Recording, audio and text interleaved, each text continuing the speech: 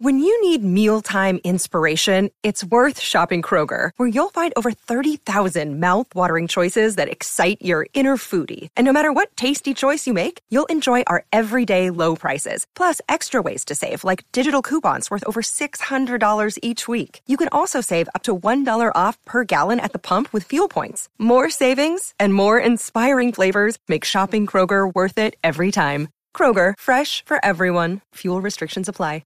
Хөрхөн охид trap сонсон trap сонсон trap донсон түүний сонсдог хөгжим дур булаан даадаж дуудан дур булаа мууруулаа.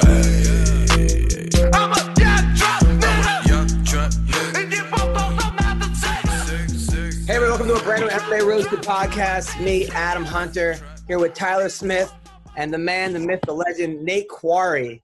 What up? This is awesome. I got my daughter with me. She's not sleeping today, so I don't know what's going on. There might be alphabet stuff. She says hi. Say hi. There might be alphabet stuff in the backwards, in the background. I want to thank Speedweed. Listen, marijuana is legal in California. Get it delivered right to your house. Don't leave. It's a quarantine out there. It's rough out there.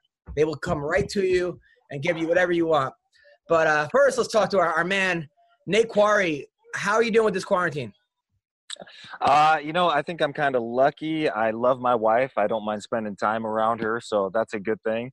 Yeah. And we're kind of living in the best of times, the worst of times right now, because we have a 4-month-old baby.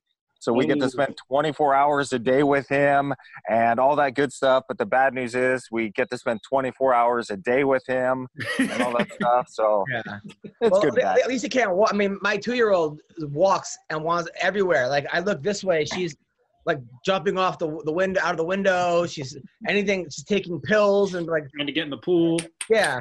So at least a 4-month-old can't move, right? Yeah, the hard thing about him is he wants to crawl so badly. He'll be laying on his stomach, look like he's doing the breaststroke, just screaming because he wants to get places. And I'm like, son, wait, give us some time here. And you have an older daughter, right? Yeah, 20 years old. I spaced them out so I could hopefully make all the mistakes on the first one. I'm like, good God, what was I thinking? I'm too old for this shit. Whole cycle, and then like, all right, now for the real stuff. Wow. Now I was reading about you, man. You have such a crazy life. Like you're I don't know if you downplay it or such a nice guy that people overlook how disturbed your life is. But wow. I mean, you started off as a Jehovah's Witness and you were basically in like a cult. You were in a cult. I mean, oh, yeah. According to you, you were in a cult. Will you tell me about that a little bit? Dude, same, bro. Really? Not Jehovah's Witness. I was a evangelical, but I'm right. I got you. I feel. It's so nutty. Yes, my dad converted. My mother and father converted before I was born. So I was raised a Jehovah's Witness, in it for the first 20, 22 years of my life, something like that. And they control everything. What music you can listen to, what movies you can watch, TV you can watch, friends you can have, jobs you can work at, relatives you can associate with. I haven't seen my mother in, I think, 9 years, 9 years. They're still in it? My father passed away 18 years ago this year. My mother's still alive. She's in it. I have 3 siblings. My oldest sister, 10 years older than me, she's still in it. I don't even remember the last time I saw her or talked to her. Wow. My brother and sister, my other sister, it screws people up. It messes them up really badly. And so I tried to have relationships with them, but it's tough. What's great now is being with my wife, I get to see how a normal family reacts, and this thing called unconditional love, where your kids can do stuff you may not necessarily like or agree with, but you still love them. You don't disown them, kick them out of the house. And I think people, if you haven't really lived that situation, it's kind of difficult to comprehend, because as a kid, your parents are your God. Whatever you do, they're there to pick you up, to help educate you, put you on the right path. Knowing I'm going to go out and try this venture, maybe I fall on my face, but my folks will be there. I'll always have a place to stay. When you're raised in something like this, you don't have that. And yeah, one of the saddest stories of the whole thing is my old coach, Robert Fallis, and we were best friends for about 10 years. Wow. Just could no longer take it. It got to him. He committed suicide a couple of Christmases ago. It's devastating to people that have to go through this. He was also a Jehovah's Witness. Robert Fallis was. Yeah. Wow. Yeah. Wow. His parents disowned him. And so Robert had a brother who committed suicide a few years before him. His brother was still a Jehovah's Witness, but hated it, didn't want to be it, but had no other life. Imagine you're 45 years old and all you've ever known is this cult, this religion. You're if you want to leave, you're kicked out onto the street with no friends, no family, nothing, and you're trying to figure out basic human interactions. Yeah. One of my coaches told me one time, I think about 10 years ago, he goes, "Man, you're pretty smart with some things, but I just can't, I couldn't figure out why you had so many difficulties with like relationships with women and stuff like that." And he goes, I figured it out. You didn't start dating till you're in your like 30s. So all the mistakes that we made when we were 15 and 16, you're making those now against grown adult women. This is bad, man. This is bad. I'm literally going through that right now. I had that conversation with my girlfriend 3 days ago where I'm like, look, like you have to remember, like, I didn't do any of this in high school. Like I'm figuring it. I'm 33 now, and I probably got out of it when I was like 26, 27. But it was like, fuck, like you met me. I might as well have been 3 years old when you met me. By the way, Nate, this is Tyler. Tyler's also my co-host. He's just the guy telling you this. He's also we also coach wrestling together. He's a Marine and an amateur fighter. So awesome. I love watching you guys' wrestling. It's really cool. Yeah, no, it actually makes a lot when you comment on my wrestling videos, you have no idea how much it means to me because I'm like, this guy fought at the highest level and he's like, "Oh, I like your wrestling videos." I'm like, holy shit, I'm doing something right. Oh man, I love it because at Team Quest, everybody would assume because I came from Team Quest, I was this great wrestler. I never wrestled, didn't wrestle in school, wasn't allowed to, Jehovah's Witness thing. So I start training at Team Quest.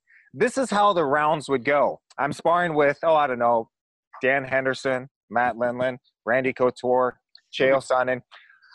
I just learned a double. I'm like, sweet. I'm going to throw my overhand right, shoot the double. They stuffed me and beat the shit out of me for 5 minutes for attempting that shot. So what I had to develop was not getting taken down. So my takedowns are terrible, but man, it's tough to take me down. There you go. Now you didn't know sports at all till 24 years old, and then you walk in a Team Quest with Randy Couture. How do you not quit within 5 minutes and run home and never do this again? So as angry as I appear on Twitter, and I am pretty angry about all the shit that I see, I am so much happier now than I ever used to be. I was just filled with rage in the first half of my life. I was so angry about my childhood, the abuses I suffered due to the religion, the family, all that kind of nonsense. As I'm deciding I hate this religion, I would rather die at Armageddon is my thought than continue doing this. I see the UFC. I see Ken Shamrock and Royce Gracie fighting, and I just went, oh my God. And so before this, I had never even watched boxing. I thought it was too violent. I thought it was offensive. But then I see Ken Shamrock and Royce Gracie fighting, and at the end, shaking hands, hugging one another. And I went, I've been lied to. This isn't violence. Violence is me getting slapped across the face. Two men signing a contract and deciding that they're going to compete. This is sports. And so I went into the kitchen. I found a phone book, opened it up, and I found a place that was teaching Brazilian Jiu-Jitsu and Jeet Kune Do. And I called the place. The coach just happened to be there, convinced me to come down for a week of lessons. I've never really done anything to this point. Lifted weights was about it. And how old are you now? I'm 24. Right. Wow. So I go in and I take an hour and a half of kickboxing, and it was just whatever students were there holding basic combinations, moving around, jab, cross, type of stuff. And then we do an hour and a half of jiu-jitsu. I get beaten up so badly, I'm sick for 3 days afterwards. But as I'm leaving the gym that night, I said to myself, I'm going to keep coming back here so I can beat every one of your asses. And that's what I did. I just kept coming back over and over and over again, taking my beatings, taking whatever shots I could. Randy Couture lives a half a mile from this gym. He had just competed in the UFC. I think he won a heavyweight tournament. One of my training partners, another guy at the gym, opens up the phone book, finds Randy, calls him and says, we're right down the street from you. We're the best gym around. You should come and train with us.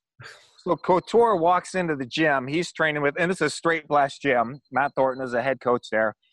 So Randy starts training with us, and he's training a lot of places. We're definitely not his own exclusive gym. But I'm going, and I've been training like 6 months now, training with Couture. And the biggest thing was when we would be doing rounds together, we had never seen anybody that could go 5 whole minutes. That was insane. After a minute or two, we were exhausted. We had guys rotating in on Randy every minute to give him the juice that he needed. And I just went, oh my God, this guy is an actual competitor. He's doing this. I took my first fight. Randy cornered me there. I won in, I think, 2.5 minutes with a triangle submission. And my whole thing when I started fighting was I had all this rage, but I had a huge question about myself. Am I the type of guy that will fight till I have nothing left? Or will I look for an out? Will I run away tapping on my leg? Will I cover up and hide?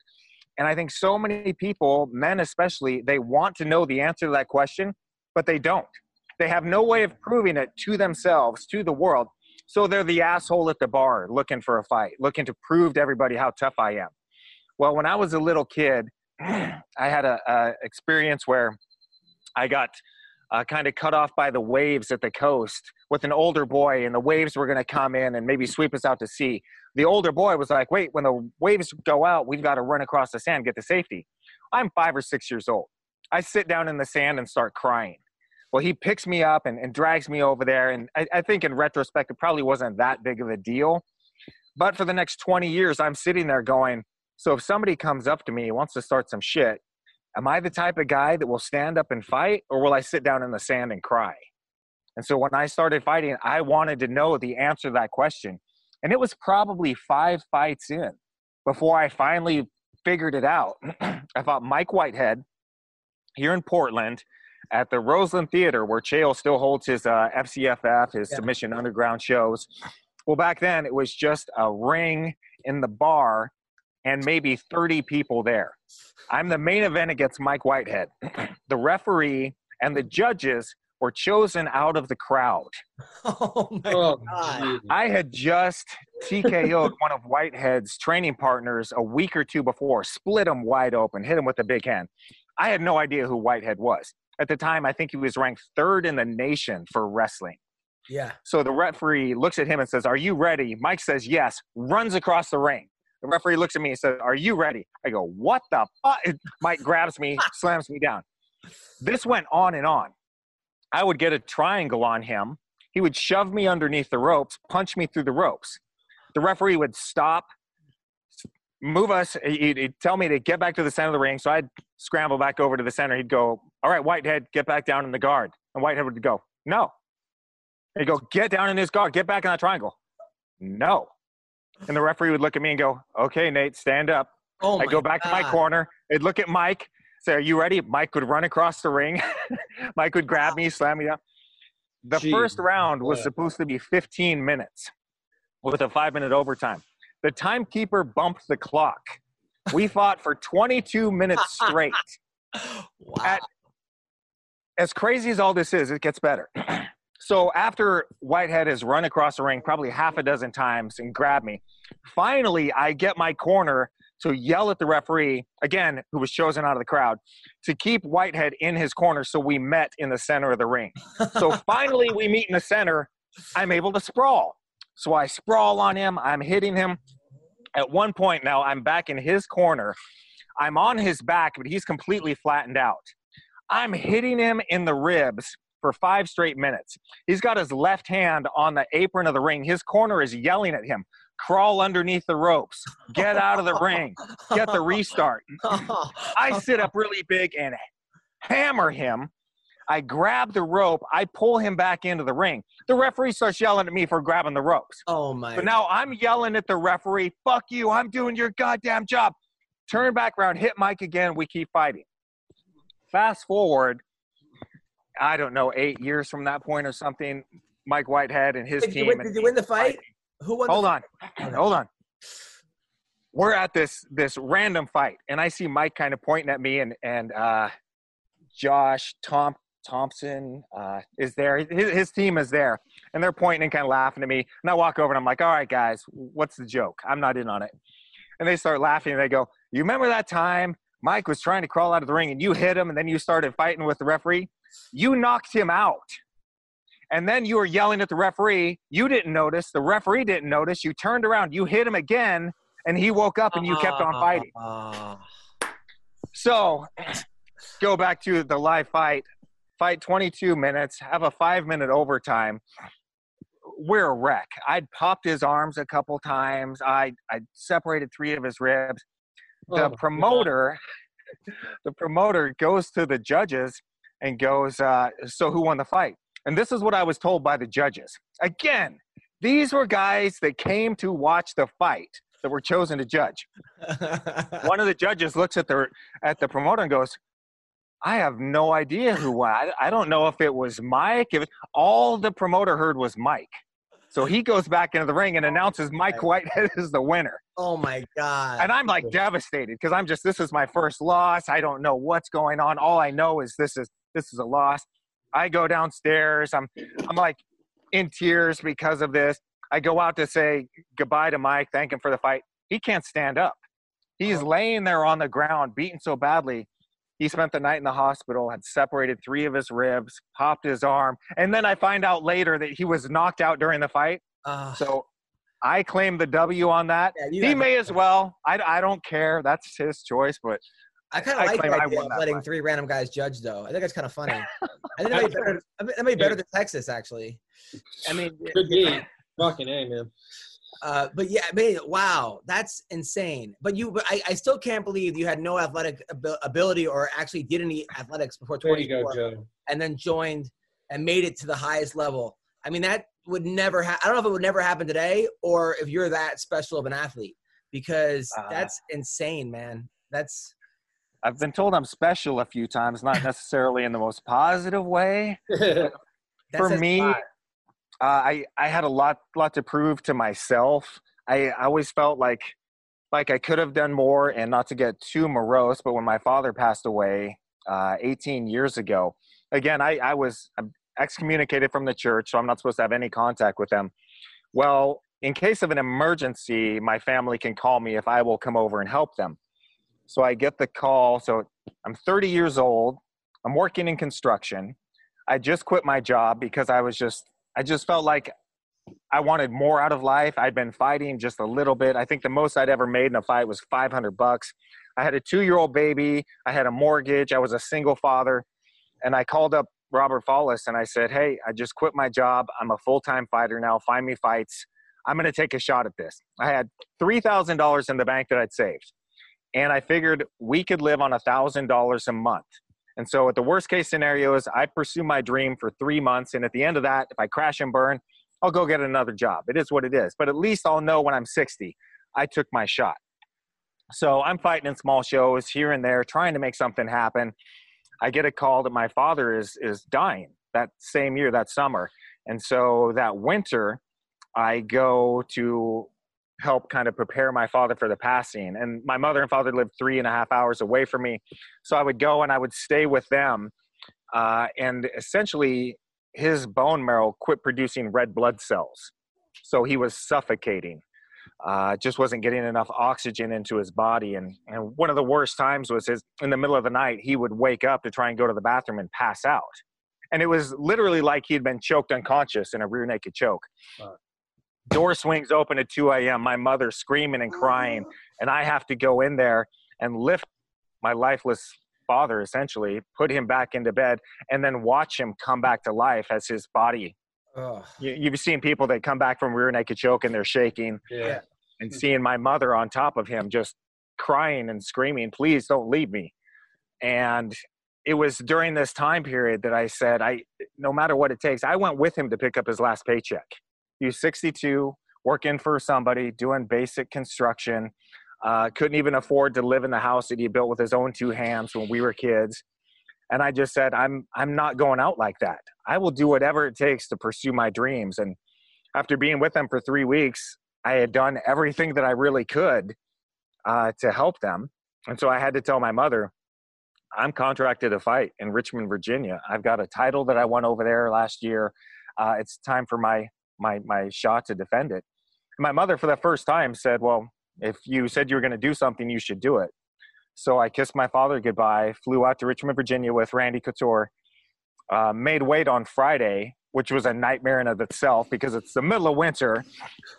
We go to this gym to cut weight. The guy won't turn the heat on. So it's like 50 degrees in the gym. I'm telling him, I will give you $5. Turn up the heat. The treadmill was so old, it didn't have a motor. It was made that way. You held onto the bar and you pushed the track with your feet. Oh, my God. So I think I had 6 or 7 pounds of cut, which usually take an hour. An hour and a half, I was at 4 pounds. I had to put all my wet gear back on, cut some more, make weight. Now I'm fighting Todd Carney, who's same as ever, 4 inches taller than me, 3 times as many fights as I have. Now I'm rehydrating at dinner with Randy, and I get the call that my father had just passed away. Oh. And I told Randy, and he looked at me and he said, well, what do you want to do? I said, well, if I wasn't going to fight, I should have stayed home. I knew this could happen. This is what I'm here for. I'm here to fight. So the next night I'm standing there and just kind of got my head down and I'm thinking about everything and this huge burden that I've been dealing with for the previous weeks and months. And Randy comes up to me and goes, come on, man, give me a smile. You're here to compete and have some fun. Randy and I compete completely differently. And I just looked at him and I said, man, I am not in a good mood. And the bell rang and I ran across the ring. I threw a 3-count combination. They all landed. I jumped out. I saw all of his punches just whiz by me. And I had just learned about range and footwork. And so I remember thinking, this guy doesn't know anything about range. And I jumped in, threw my combination and jumped out.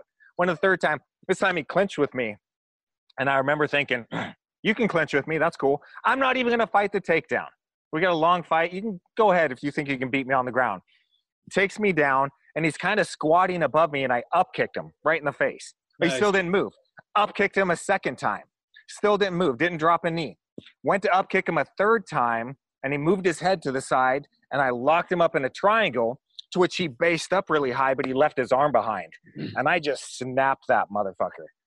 And they said they heard it from across the ring. Woo. And he immediately tapped, and I jumped up and just ran around the ring, screaming my head off, letting all this emotion up just pour out of me.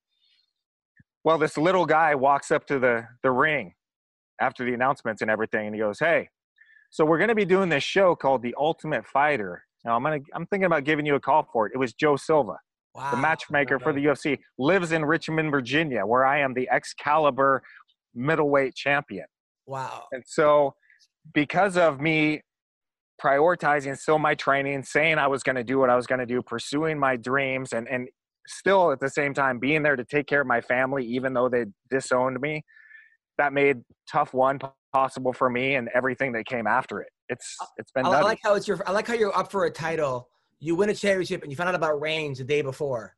That's like what? Yeah. Like, that's insane. I mean, isn't that like the things you learn like in the first week of kickboxing or Muay Thai? Boxing is range.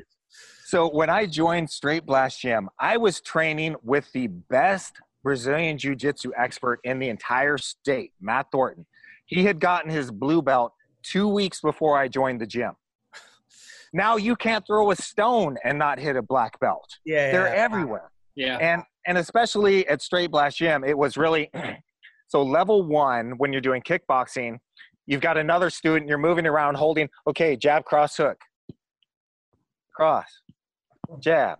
You're just moving. It's just so basic combinations. As soon as you get moved to level 2, and it was either 3 months or 6 months, and Matt Thornton has a video of this where he takes the focus mitts and literally throws them in the trash and says, now we're beyond that. Now we just prepare for combat. Now all we do is spar. Let's go. And he, at the time, I think he's 6'8". His weight went anywhere from 225 to 265, somewhere around that, and was a decent amateur boxer. I think he boxed like 12 fights. I know nothing. The first time that we spar, and I remember this clearly, I'm wearing a white T-shirt. because when I looked in the mirror after a sparring, it was red. He broke my nose, and I just bled everywhere. And my first fight nickname was the Wooden Bleeding Indian, because I was as stiff as a dime store Indian, and I bled everywhere.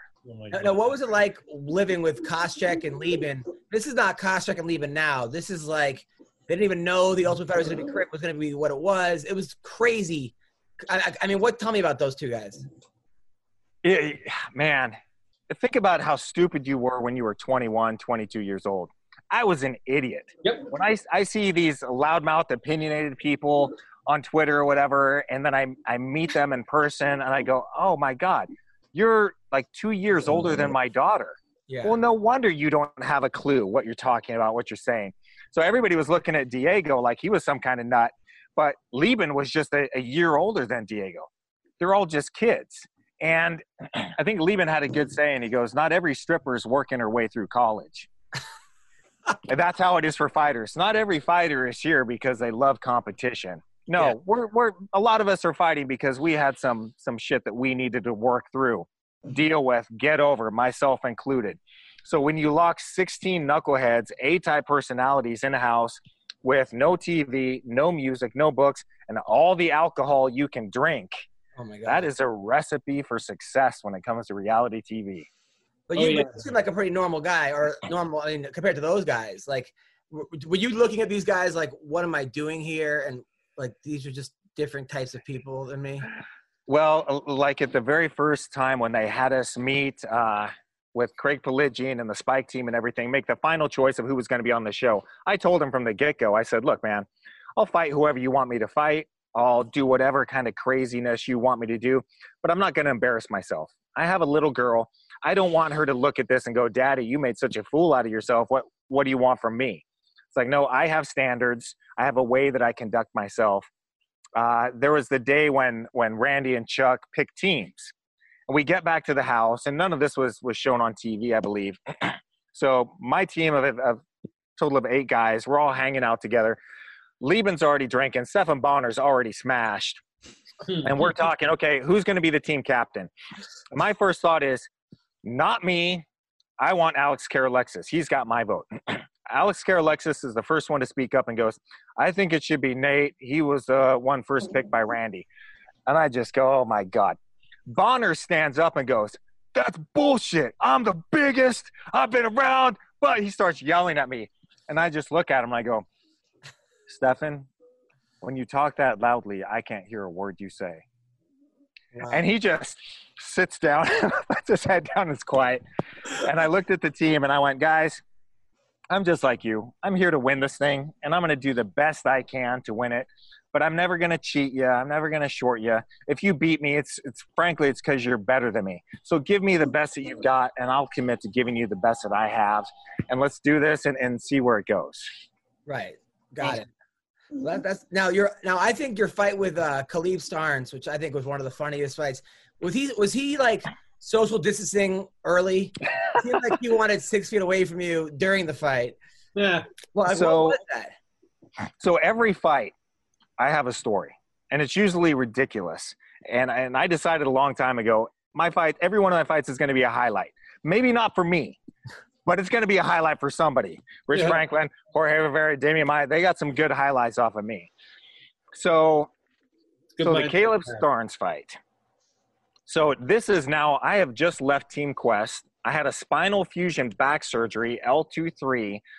I spent the last 15 months, a year at this time, getting my body back because I had just fought for the world title. Then I needed this spinal fusion surgery. Left Team Quest, custody battle for my daughter. Everything had kind of fallen apart.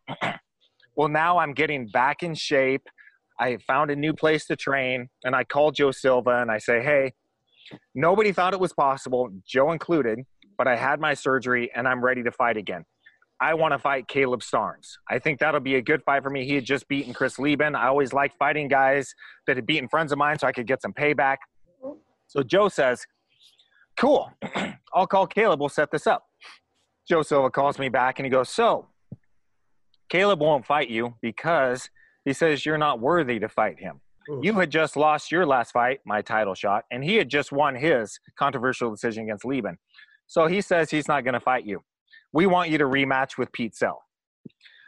And I went, cool. That's going to be a ridiculously hard fight. Pete's been training very hard for the past 2 years. I've been a surgery patient and recovering, but I'll fight him. I'll beat him. And then I'm going to fight Caleb Starnes, and I'm going to end his fucking career. So I fight Pete Sell. He beats the shit out of me for 2 rounds. I knock him out in the 3rd.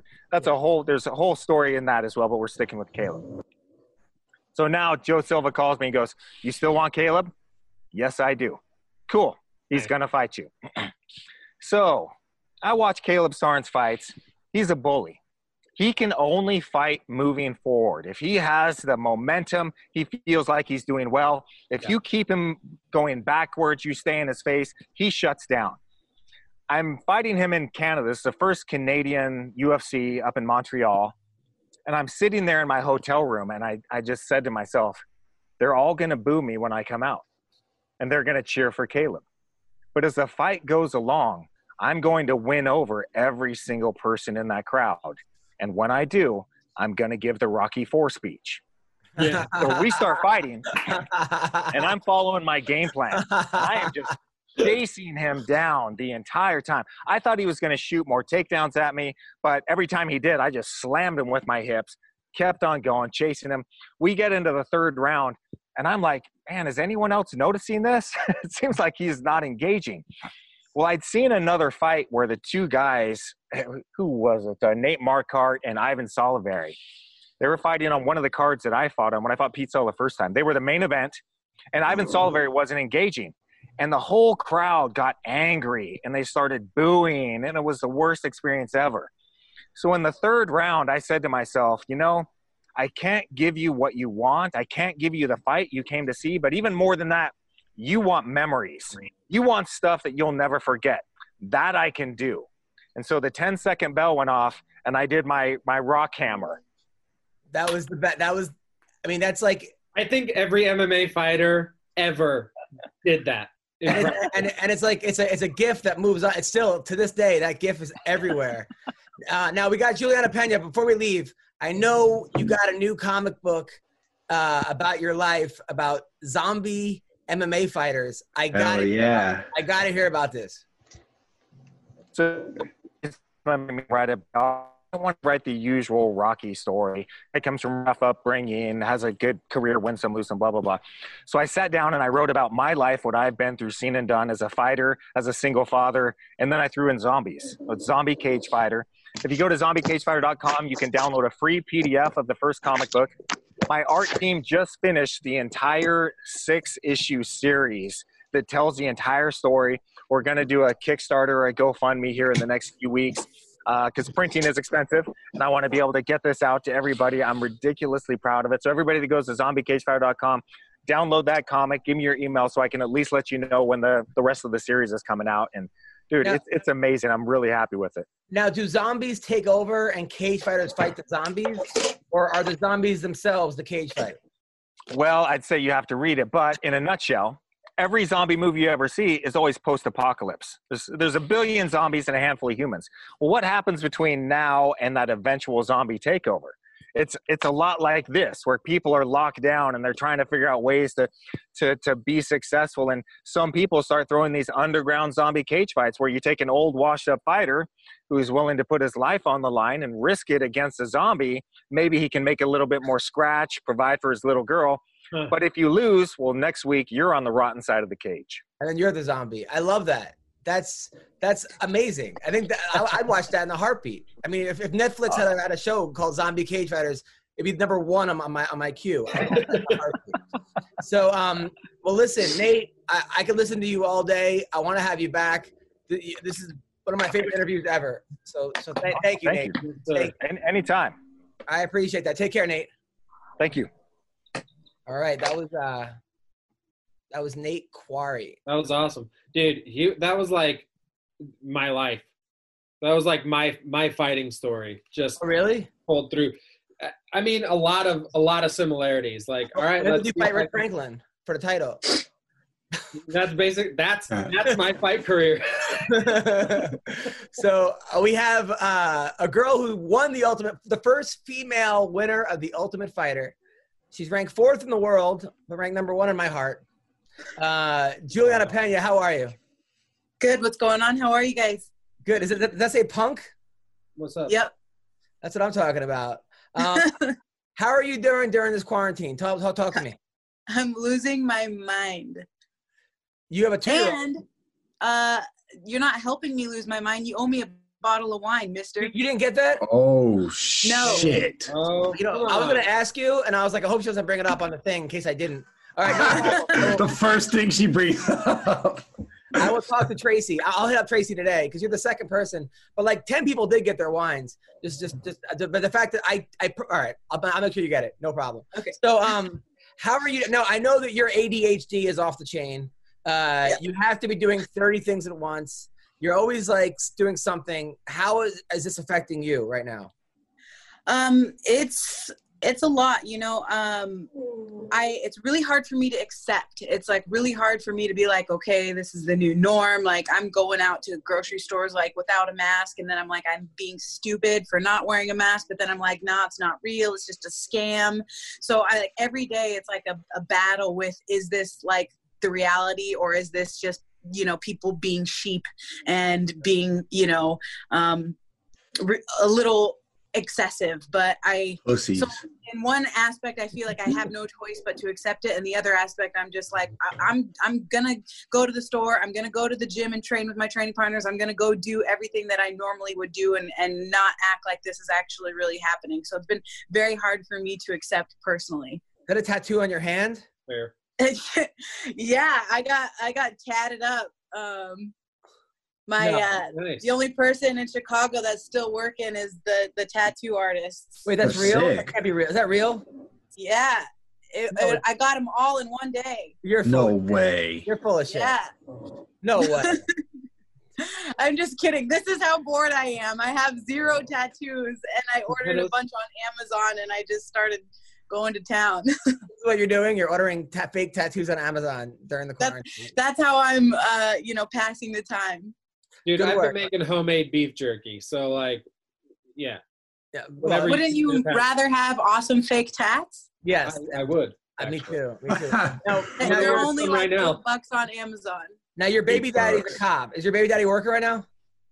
No, he's watching the baby. I'm not right now, but like at night, or is he still on? Yeah, yep, he is. Now I heard that Chicago, I heard they're letting criminals out. They're not arresting people for like a lot of things that they normally would. And Chicago's a pretty rough city. That's where you live. How's it affecting your man? I think he's good. I think he, has like for example, he's been like sick a little bit, but like I don't think like coronavirus sick. I think he just had like an upset tummy and stuff like that. So, but every day I'm just like, don't touch the baby, because he's out in the world, dealing with this kind of stuff, and I just want to try to avoid his contact with her as much as possible, just in case. I feel like I'm being a little over the top there, but I don't know. Maybe not. Now you're I've known you for years, and you're super sweet, and you're loyal to the soil, but you kind of have a short fuse and are kind of a brat in some ways. How are you with a 2-year-old? I can't imagine, like, is it a battle of like wills between you and your kid? Honestly, I feel really bad because sometimes I like don't know how to handle it, and I'm just like, and then I catch myself and I'm like, I'm arguing with the 2-year-old. Like I'm fighting with the 2-year-old. Like, just let her have it. You know what I mean? It's like, there's bigger things. Choose your battles. And so I think that's look, I hear you right now. I mean, there's this. Oh, she's sleeping. Yeah, she's sleeping right now during the thing. Because my wife works during the day.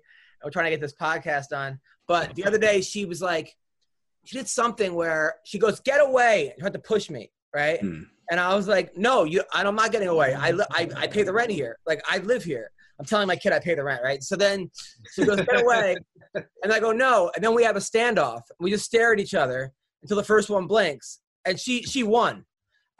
She was like, is your kid as stubborn too? Good. She is so stubborn, and like her yeses are yeses and her no's are no's. And once you have like she's established that boundary of yes or no, there's like no changing her mind. It's like you cannot convince her otherwise. So I think that, yeah, exactly. So yeah, and she has these looks, you know, like she'll give me the stink eye, and I'm like, I feel like I'm looking at a miniature version of myself in her face whenever she gives me those looks. Because at first I'm like, where did she get that from? And then I'm like, she looks just like me. It's fun when it's weird when you look at a really little kid and you see the human inside of them and you're like, oh shit, like I'm influencing this right now, and like it's biting me in the ass. You know? You're Venezuelan and Mexican, so you definitely got spanked as a kid.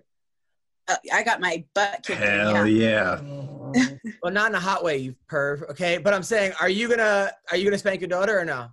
I mean, I've definitely slapped her hand before. Like yesterday, there was a bunch of folded laundry on the bench, and she just kept knocking it over, and I kept telling her to stop. So like by the time she got to like her third pile, I like grabbed her hand and like slapped her hand and told her not to do that, you know. And I was like, I felt like as I was sleeping and like putting her to sleep, I'm like, I feel bad, you know, like I shouldn't have done that. Like I should have just maybe like screamed at the top of my lungs and just let her do it anyways, you know. Like that's the part in the parenting part where I'm like, I don't know if I'm doing it right, you know. I don't know if I should have swatted her hand or not swatted it. I don't know. So I'm like, I would say don't, because you got some decent power.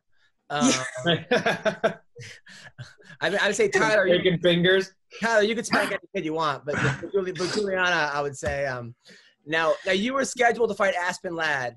And that was supposed to be 2 weeks ago. Right. How did your training camp go for that?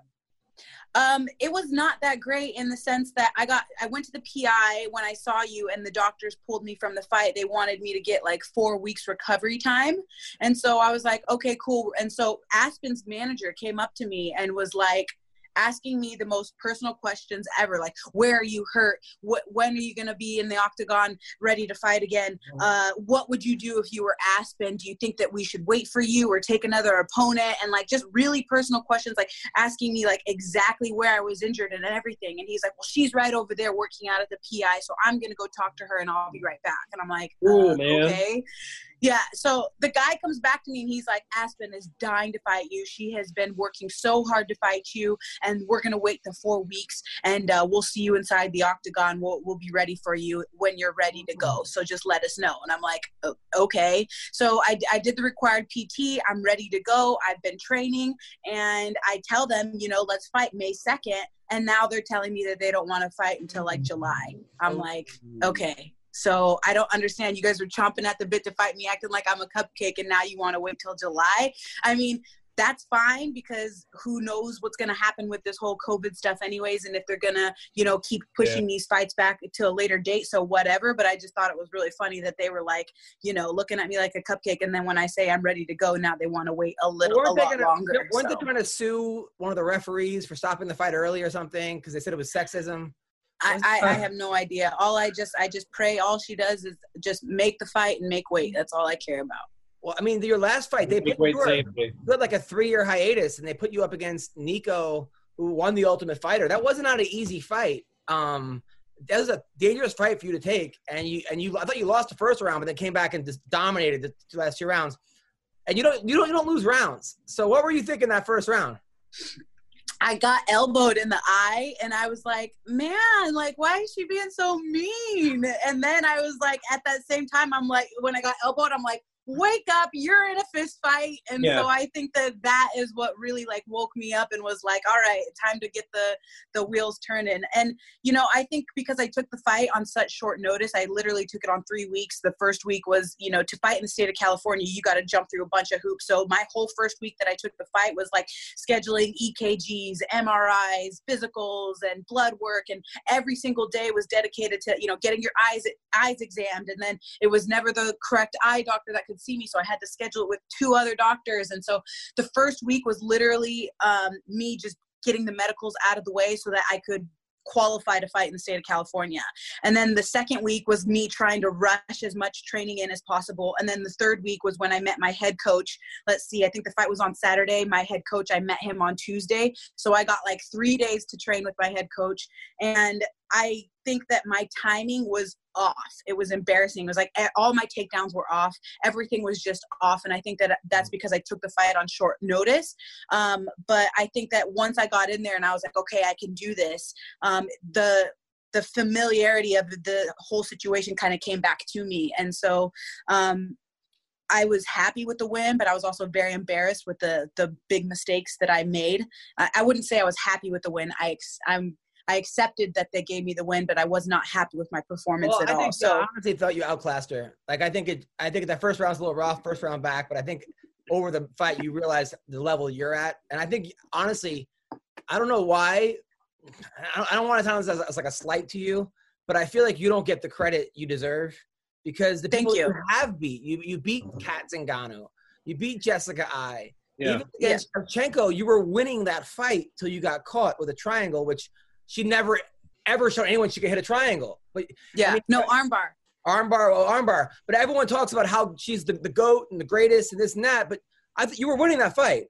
I mean, to me, you were. Yeah, definitely. I think I underestimated Valentina 100%.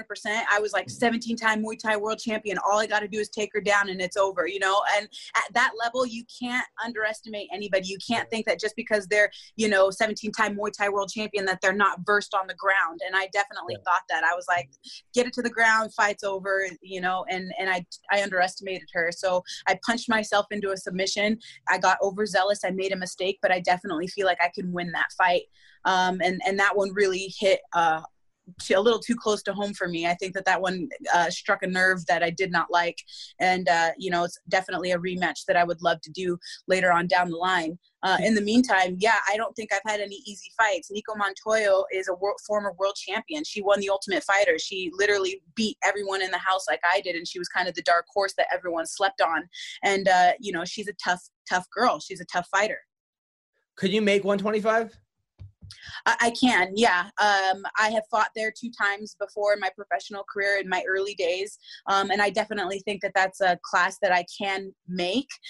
It's just the problem is that I don't want to because I know what it would require. And like, I like to eat carbs, and so I don't feel like depleting my body is, I know I can do it. It's just something that I don't feel like doing. But if I had to, I definitely know that I could, especially because I walk right around the weight that these girls are cutting too, So it's like, how is that girl making that? Like I could make that for sure. Like I know I could make it. Like I said, I've made it many times before. It's just something that I just don't really feel like doing. But if I had to, for sure.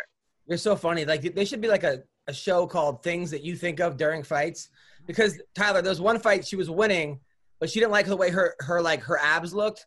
So she spent the entire fight pulling her shirt down so you couldn't see her abs. And then would get hit in the face. Because there's something get hit about that though. Like if you're so comfortable in that moment that you're worried about like, oh shit, my hair's on my face, or oh like my ab, oh I'm standing weird. People are gonna think my calves are skinny. Like. That's just what she's thinking. She's not thinking about beating up the girl. She's like, oh my God. You're comfortable. And it's just another day at the office. It's just another day at the office. Like, move out of the way, this stupid punch. Like, or whatever. It's like body dysmorphia and people don't realize, she doesn't realize that she's hot. That to her, she's really mentally sick. She's like that girl that's like, oh my God, look at me. I'm so fat. She's like 104 pounds. No, I think a real big misconception about fighters is that they think that we're this like exterior hard-shelled person that like always wants to fight all the time or that's like always overly aggressive. I think the one misconception is that like I'm very sensitive and I'm very like I'm actually more of a loving teddy bear that just wants to be loved as opposed to this person who just wants to fight all the time. Like that's my job that I have to do, and this is a sport. This is how I make money and put this food in my mouth. But it's not something that I'm like all the time just like, oh, I'm a fighter, I'll kill you. That's like just not really who I am. I feel like I'm actually more sensitive than I think that people think I am. Like they'll say like, oh, what's up, bitch? And I'll be like, oh, they think I'm a bitch. Like that's terrible. Now your husband works your corner. Is that hard? Like, are you like, shut up, you burned the toast or something? Like during the, like, is it hard to take instructions? Burn the toast. No, so not married, but yeah, he was in my corner for my last fight. I don't necessarily know what's gonna happen as far as corners go in the future.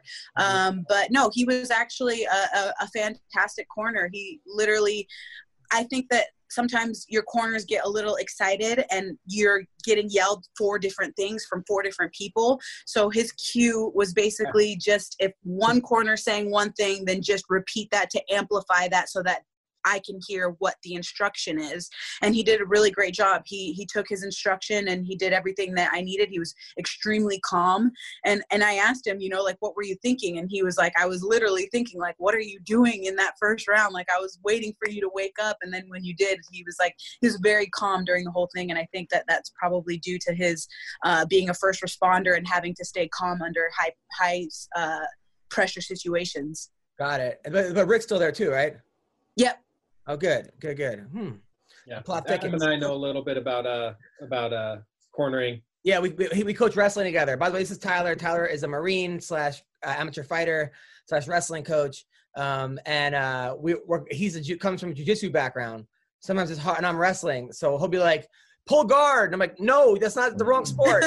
Tell kids to pull guard. All right, he didn't tell that, but he'll be saying things like I'll tell him like weird jiu-jitsu wrestling stuff where I'm like, oh yeah, just go for the leg ride and the wrist control and don't worry about the pin. He's like screaming at him something else. Yeah, and then we're like fighting each other. I'm like, Tyler, shut up. Go in the corner. We're like fighting, and the kids looking at us. They're not like, and we have kids that are yelling at their own parents. It's a very dysfunctional wrestling team, but we ended up winning.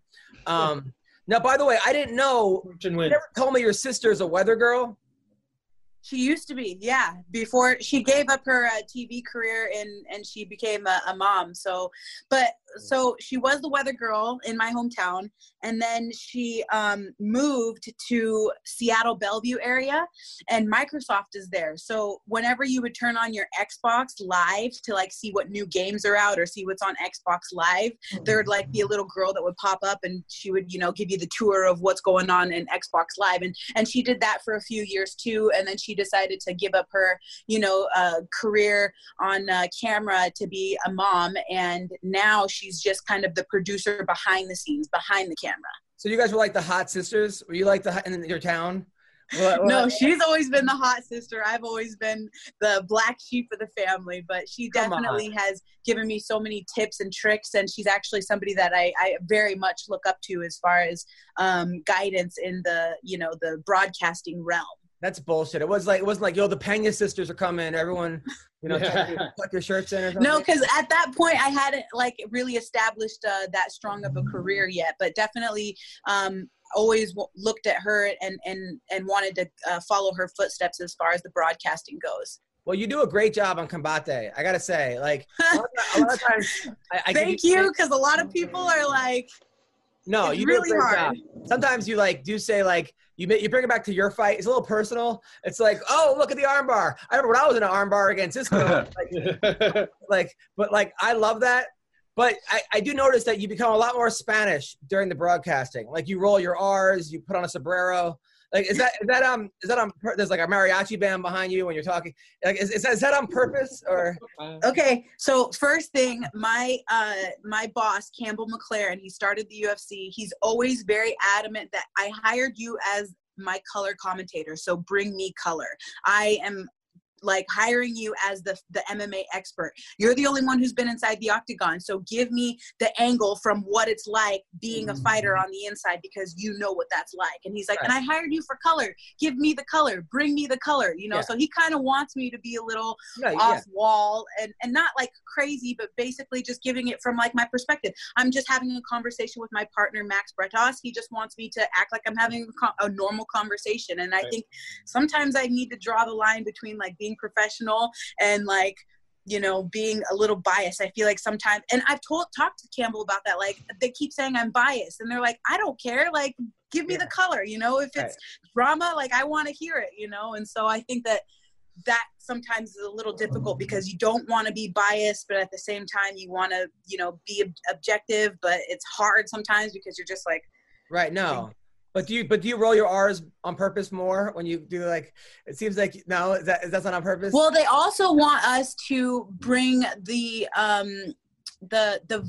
The vibe for Combates is that we're a Latin American based company, and we want to bring that vibe to, you know, the Americas and to get people to understand, you know, our kind of vibe. So for example, we don't say octagon, we say jaula, because jaula in Spanish means cage. And we want the American audience to know that jaula means cage in Spanish, as opposed to referring to it as the octagon.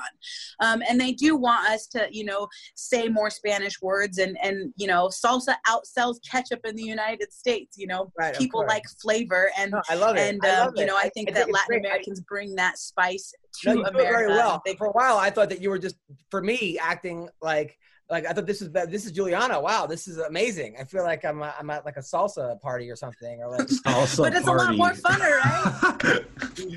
It is a lot more funner. You do a great job. I like it. I'm a big fan. I think it's good. I think you have a future. My wife always thinks that you look like the girl from all those Marvel movies, TV shows on what's the one that she dated Eric Andre, now she's dating she's dating Cory Booker. She's an actress. You know what I'm talking about. I know. Rosario Dawson? Yeah, Rosario Dawson. You get that a lot? Oh, yeah. Yeah, I don't know. I know that commentating's hard, and I'm getting better and better. I'm trying to get better, and I don't know if I should be listening to the critiques as much as I do, you know, but I definitely think that, no, I think it's a lot harder than people think, first off, and I just look forward to continuing to get better with the company. I think that it's awesome that they've given me an opportunity, and it's actually really fun. Now you're killing it. You're killing it. Now, do you think that they should have went forward with 249 or no? I do, just because I'm a fighter and I want to fight and I want to make money. And so I think that, you know, especially in California, with as vigorous as the testing is in order to fight there, I mean, they're already jumping through tons of hoops in order to just do a regular fight. So I can imagine that they would be doing that to the extreme. For example, one of my training partners was on the card, and my coach is obviously cornering him, and they were like sending doctors to his house to test him for COVID to make sure that he, as the corner, doesn't have it, and so that he's safe to show up. But I do think that you know, there's other factors that play into it. Like, for example, when we go fight on Fight Island, you know, if somebody, God forbid, their eyeball pops out of socket, like, you're trapped on an island. Right. Are you really going to trust the doctors there to, you know, put your eyeball back in? Like, and I know that your eye's not going to come out of socket, but just for example, like, what if something really bad happens? And, you know, sometimes these fights do end up in the emergency room. So what are you going to do when, you know, your arm's falling off your body? But with that being said, I definitely want to fight. I definitely think that the fight still should have went through, and that there should be some sort of applause for the UFC and Dana White trying to propel the sport at a time where the world seems or feels like it's ending. Like, I think that it would have been great for us to, you know, be a part and make that history, especially because there's no sports going on right now. People are bored. They want to watch something. Like, it would have been for the greater good of everyone. We're just trying to keep everybody entertained, you know? So I just think that, why is that a bad thing? Yeah, I agree. I agree. I think it also, you guys, it's one of those things where, I mean, you guys are fighters. So it's like, I mean, that in itself is so dangerous. You know, it's not like golfers and you're like, you know, you're all like 75 years old. You guys are in the best possible shape. I mean, come on, give me a break. So yeah. Now, what do you think about all these girl fighters having a fans only account or OnlyFans? Because I think you would kill that, but I understand why you wouldn't do it. I mean, you're a mother, you have a baby daddy, but I don't know what is it? What is it? All right, so I never actually. Why don't you tell us? Okay, I've never actually ordered one, but Rowdy Beck, Jessica Penne, Kat Zingano had one for a second. I think she ended hers. They're having these things called OnlyFans, where it's like people are paying to like see their like other life, like their life around outside of the whatever. But some of them are posting provocative pictures. Like Rowdy Beck, I think, might be topless in a couple of her pictures, and I guess they're making a lot of money, a lot of subscribers. That's a monthly subscription. Yeah, I know Jessica Penne is not naked, but you could watch her cook, or like paint her toenails, or ride horses. And I think Kat Zingano stopped her because people were mad that she wasn't posting like her nipples or something. But other fighters are being a little more. Now, you as an attractive female, I thought, what are your thoughts on this? How much money are they making? Yeah. Make a lot of money. A lot of money. Yeah. I don't know. Right now, all the specials going on are like $3 a month. For Really? Yeah. $3 a month? No, I think it's like 20. Well, I know like Alex Nicholson has now. Guy fighters are into it now. Some guy fighters are actually doing. Good luck. Good luck, fellas. Well, I don't know. It seems like a lot of Be some girl pros out there. I don't know. I mean, I'm bored at this point. Maybe I should check it out. But at the same time, I think I'm not like, as far as like being provocative and stuff like that, that's not my shtick. You know, I got a kid and stuff, and everyone's already on me about cussing too much and her, you know, looking back at my videos and seeing me cussing. And is that the example I want to set for my daughter? So I'm already feeling the heat just with my mouth. I definitely don't think that I need any extra attention, you know, being risque and stuff like that. It's not my style. You never Just post pictures of your feet. What was that? Huh? What Trust me, you don't want to see my feet. Well, there's so, let me tell you this. By the way, my name is Joe. I'm the co-host here. Dudes are very perverted and creepy, and they will pay a high penny just for the most basic picture of your feet. You know, you don't got to do nothing special to your feet. You ain't got to put no makeup on your feet or nothing. They will pay a pretty penny for a picture of them toes. You get me in contact with that guy that wants to pay me the pretty penny to see these ratchet ass toes, and you got a deal. No, right, not do that. It'll be. By the way, it's me. It's me. Yeah. I ain't gonna lie, it's me. Yeah, no, there is. I'll send you my Venmo account. Okay, 100%. Thank you. No, do not do. Please don't do that. Like the next thing. 100% expect a picture of your feet. Yeah, no, it's just it does seem like a lot, but it also seems kind of hard because I don't see people on the Lakers doing that, or like people on like the Astros or whoever. So like a girl like Rowdy Beck, I mean, she's in Bellator. She's and I understand she needs the money. She's got a family, and this is the way she's doing it. And right now, it's not. But at the same time, it's sad that she's not as compensated as she should be for the amount of fights that she's had. You know, but you also have to remember all those other athletes are on contracts, so they're getting paid. Yeah, like they're all getting paid. Fighters are independent contractors, so it's like. I understand that. I just wish that the fighters were getting paid to the point where, not that like, look, if somebody sends me a picture of Rowdy Beck's tits, I'm gonna look at it. I'm not gonna pay for it, but I'm not gonna say I'm not gonna look down and be like, oh wow, those are nice boobs. I'm still a human being, but I'm just saying that it just seems kind of like I just feel bad that she doesn't, that she needs to do that, you know. I mean, I think that like Leslie Smith and all those other people like Alec Quinta were onto something as far as that union goes. You know, I think when we got into the athlete summit for the UFC and Kobe Bryant was the keynote speaker, you know, he was very pushing for the fighters to make a union so that it could protect against things like these. So it is unfortunate the kind of situation that especially women feel that they're being put into. Obviously you got to do what you got to do. So I'm not one to judge or to look down on anybody for anything that they're doing to try to make a buck, you know, but it is one of those things where it would probably, you know, benefit us to come together as fighters and make some sort of thing so that, you know, especially when you look at the numbers like the NBA and, you know, all those other major league organizations that, you know, get a profit of, you know, a certain percentage of everything that's being sold. And us as fighters, we don't get that. We only get what we negotiate in that contract that we're fighting for then. And so it's kind of something that I wish we could change. That way the future generations will be protected against these types of issues, but it is what it is, you know. Nobody's putting a gun to our head and telling us you have to fight. No one's making us do anything that we don't want to do. So at the end of the day, I feel like it's just going to keep happening until we pull our heads out of our asses and decide to, you know, push forward in a different direction that would benefit and protect all of us. Now, Juliana, you're definitely an attractive girl, fun girl. A lot of guys were lining up to be your boyfriend or be your baby daddy. How did this guy land you?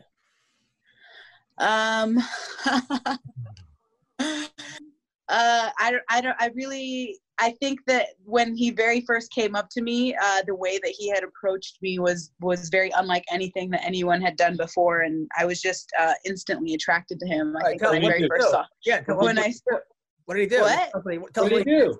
People can follow. Well, I was at a jiu-jitsu tournament, and he just came up to me and was like, "Excuse me, Juliana." I was like, "Yeah," and he was like, "You know, my niece and nephew are really big fans. They were wondering if they could get a picture with you." And I think his whole approach. I mean, honestly, this is going to sound really corny, but like the first second that he like started talking, I was like, that's my baby daddy. I'm going to have that guy's kids. That's my husband. Like, that's what I was thinking in my head. And so I think that I was so, it was almost like one of those love at first sight type of things where I was like, I'll do whatever you want. I'll go wherever you want. Just tell me what you want me to do. I'll do it. You know, it's one of those things. So was it really his niece and nephew or two kids he hired to get your number? It was his niece and nephew, but when I said yes, that I would take the picture and I went to like crouch down to get next to him, they were like, no, like screamed and ran away. So it was definitely just his like ploy to like get in with me. So it was actually kind of embarrassing and then really funny at the same time. I wanted to, because all these hot girls are always like, when I'm with a baby, they're like, oh, what a cute baby. I felt like you have like a baby rental service, like during like Runyon Canyon. Oh, so, yeah. By the way, we have, Juliana, we have Michael Blackson joining us. You guys know Michael Blackson? Hey-o. Hell yeah, what's up? He is one of the funniest people in the history of comedy. This dude is killing it right now. We were on a show together on Oxygen, called, I don't know what it was called, The Real Comedy or something. It's funny. How are Is you that doing, the Michael? Mudasucka guy? Yes. Oh, that's awesome. So we have Michael Blackson and we have Uriah Faber joining us. A very, very talented people. This is the greatest podcast ever. Uriah The greatest podcast ever. Michael Blackson, how's it going, man? Man, I'm good, man. I'm chilling. Just, I've been lazy as comedians, man. We should be writing and doing that stuff. I've not been doing no writing. Because the reason why I'm thinking we're not going to be working for a while, probably comedy club wise, probably like in the fall, but maybe August, whatever. As far as big venues, we're not going to see those till like late next year, according to the health board. So it's made me lazy, I don't feel like writing nothing. I've just been chilling, just getting fat, man. But I see you having Titty Tuesday and Twerking Thursday on your Instagram. And yeah. Sex always sells, man. You still gotta entertain your audience. You don't want to lose your audience. I just had Titty Tuesday by freaking 30 minutes ago, and I'm gonna go back on live again when I'm done with you. Bring on more titties. At the end of the day, we need things to laugh at. We need titties. We need asses. Things to make us feel good. Amen. People love that. Now, this is a fighting podcast. You got Uriah Faber, who's a former world champion, Juliana Pena, Ultimate Fighter winner, Michael Blackson, beast of a comedian. You have a feud with 50 Cent. He's always putting guns at you. He wants to fight you. You owe him money from a strip club. Talk to us about that feud. Yeah. We straightened it out. What happened? I was at a strip club, AOD. It was AOD in somewhere in Hollywood somewhere. It was he was at the club. My homie. So I went out there to hang out with him. And, there's strippers everywhere. He's throwing money. I'm not a big fan of throwing money at strippers. Usually when I host a party at a strip club, whatever they pay me, I'll take some of that money and put it on strippers. But I would never take my own money, my hard-earned money, and throw it at strippers. For what? I'm not going to fuck you. Right. So, he saw I wasn't throwing any money. He hands me like $300 in ones. I threw like $100. And I forgot my car was valet parked. And that shit was $100. So I put $100 in my pocket. Right. And then I also remember my fucking cable bill was due. So I put another $100 in my pocket. And I think he noticed. I think he noticed that I didn't throw all the money he gave me. Right. When he got home, a week later, he realized that, hey, he went on the internet and say, I think Michael Blackson owes me money. Okay. And then I got on, because at that point, he was loaning everybody money, and then whoever he gave money to, he put you on blast. So he put me on blast. But recently, about 2-3 months ago, he had his name put on the Hollywood Walk of Fame. So I met him out there, and I gave him his money, and so I no longer owe him money. I give him money on camera so everybody can see it. Right. But now I don't owe him no more money. So I'm free from debt. Cheers. Right. Cheers. But you were all, because you said to him, you're always going to be 2 quarters, even though you're 50 Cent. To me, you're always. Oh, yeah. I had to light his ass up, because He went up there talking shit about how much I owe him, so I started roasting him. I said, I don't care how much money you have, you'll always be 50 cents. Right, yeah. You're nothing but 2 quarters to me. Are you ever worried about some of these? Because I know you were in a few with Kevin Hart. Now, were you going to fight Kevin Hart? You guys in a box? No, I would do it for money. That's about it. We're not. But Kevin have so much money. He wouldn't even waste his time. Right. And I'm very certain that I would lose. What's Kevin the price? How much? Huh? How much? How much money for? Yeah. Kevin lives in the gym. I mean, the only time I go to the gym is to pick up my girlfriend. Okay, I don't fuck with the gym like that. Kevin lives there. If I would afford Kev, I would probably need enough money to probably sit home for a year. I probably gonna need like at least $1 million, $2 million. I'll fight him for a couple of mil. Right. Yeah. Now, speaking of amazing fighters, so Uriah Faber, by the way, Uriah, you, Michael Blackson, you're like the busiest guy I know. You're a UFC fighter. You own your own team, gym. You're a movie star, a TV star. How are you dealing with this quarantine? Man, I went on a 6.5-hour walk yesterday with my baby and just did business the whole time and getting a little chubby. I got my my running stroller stolen off my porch. No. So I've been able to get my workout. That was my workout outlet. But other than that, just chilling, man. We dropped a movie today, so I'm watching the movie on Netflix or on iTunes. Oh, nice. Sweet. Now, tell us the movie. I gotta say, that's the best. That's an outfit right there, my man. That gold shirt. I need to step up my game, man. Yeah, man. You know what? The white wine. I got you. I have this in every fucking color, man. I got you, man. What color you need? I'll start with if you got one of those in gold or one in silver. Yeah, hold up. Let me see. Let me check. He's going to get it. So Uriah, tell us about the movie. So I'm actually watching it right now for the first time after I bought it. Motherfucker, you thought I was playing? Look at the silver. Look at the, look at the fucking black. Oh! Look at the fucking purple. I got them in every fucking color, man. Hey, Juliana Penna's gonna come after you, man. She's gonna wanna be sitting right next to you, rocking those shirts with you. I can feel it now. I want the purple. The purple. Purple for her. Purple. So Uriah, what's the movie called? The movie's called Green Rush. It just dropped today. Our boy Andre Touchy-Feely killed it. I just watched him, do his thing on the big screen, and it was bought by Lionsgate. So we're doing the international right now, but that was national. So we had, Turks and Caicos and the Bermuda Islands and Canada and the U.S. It drops today. Wow. Nice, man. Congratulations. Green Rush? It's called Green Rush. It's about a robbery on a marijuana farm out here in Northern California. Bunch of twists and turns. There's a crazy bad villain in there named Ticker, who's got a clock tatted on his face, and he's basically holding up, causing mayhem. And it's a great movie. We're pretty proud of it. It's my first feature film, and we're looking to do a bunch more. Good for you, man. And I know Michael Blackson, you're in Coming to America too, right? Come to America too, man. And you know what? It's like my biggest movie break of all time. And now we get this bullshit ass fucking coronavirus. Luckily for us, it's not supposed to come out till Christmas. So I'm hoping by Christmas people are willing to go to the movie theater. It's gonna be tough. I don't know. We'll see what happens. And before that, I'm in Meet the Blacks too. That was come out this summer. So we'll see what happens. But Coming to America too is already wrapped.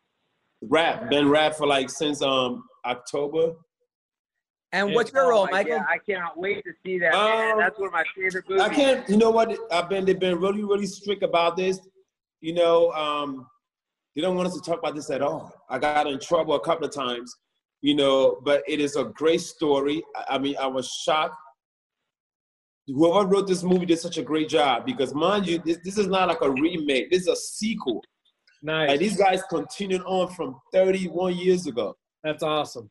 That's awesome. So it's like Eddie Murphy's like 30 years older. Now he has a wife. They have kids. It's it's amazing how they put the whole story together. And I can't wait. You know, I have a pretty, you're gonna see me like 3 times in this movie. Most of my scenes are like the new faces in this movie is like Wesley Snipes and Tracy Morgan, you know, and a few other people, you know. But they hate when we talk about this. They want this to be a surprise to the people going to the theater. They want them to be surprised when they watch this movie. Well, but I'm excited about it. Come a long way since McDonald's in Philadelphia.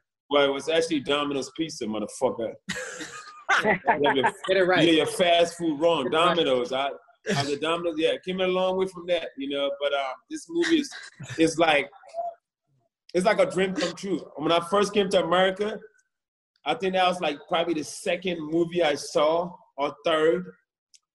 You know, I was a big fan of Eddie Murphy. I started watching like Raw and Delirious and the Beverly Hills Cops, and then all of a sudden, like fast forward 30 years later, I'm in a movie with a guy that you just fucking admire your whole life. So it's just a great feeling. Well, you work your ass off, man. I mean, you're always working. I know you have, what, 8 kids? What state is this? It depends what state we're in. California. I only claim 3 of them motherfuckers, man. The rest of them, okay. The rest I'll find. It's like whenever I got a movie that comes out, then I find out I have a kid. These bitches never come out till a movie come out. That's how it works, bro. My oldest child, I didn't know I had a child to the movie. My first movie was the movie Next Friday with Ice Cube and you know, Mike Epps.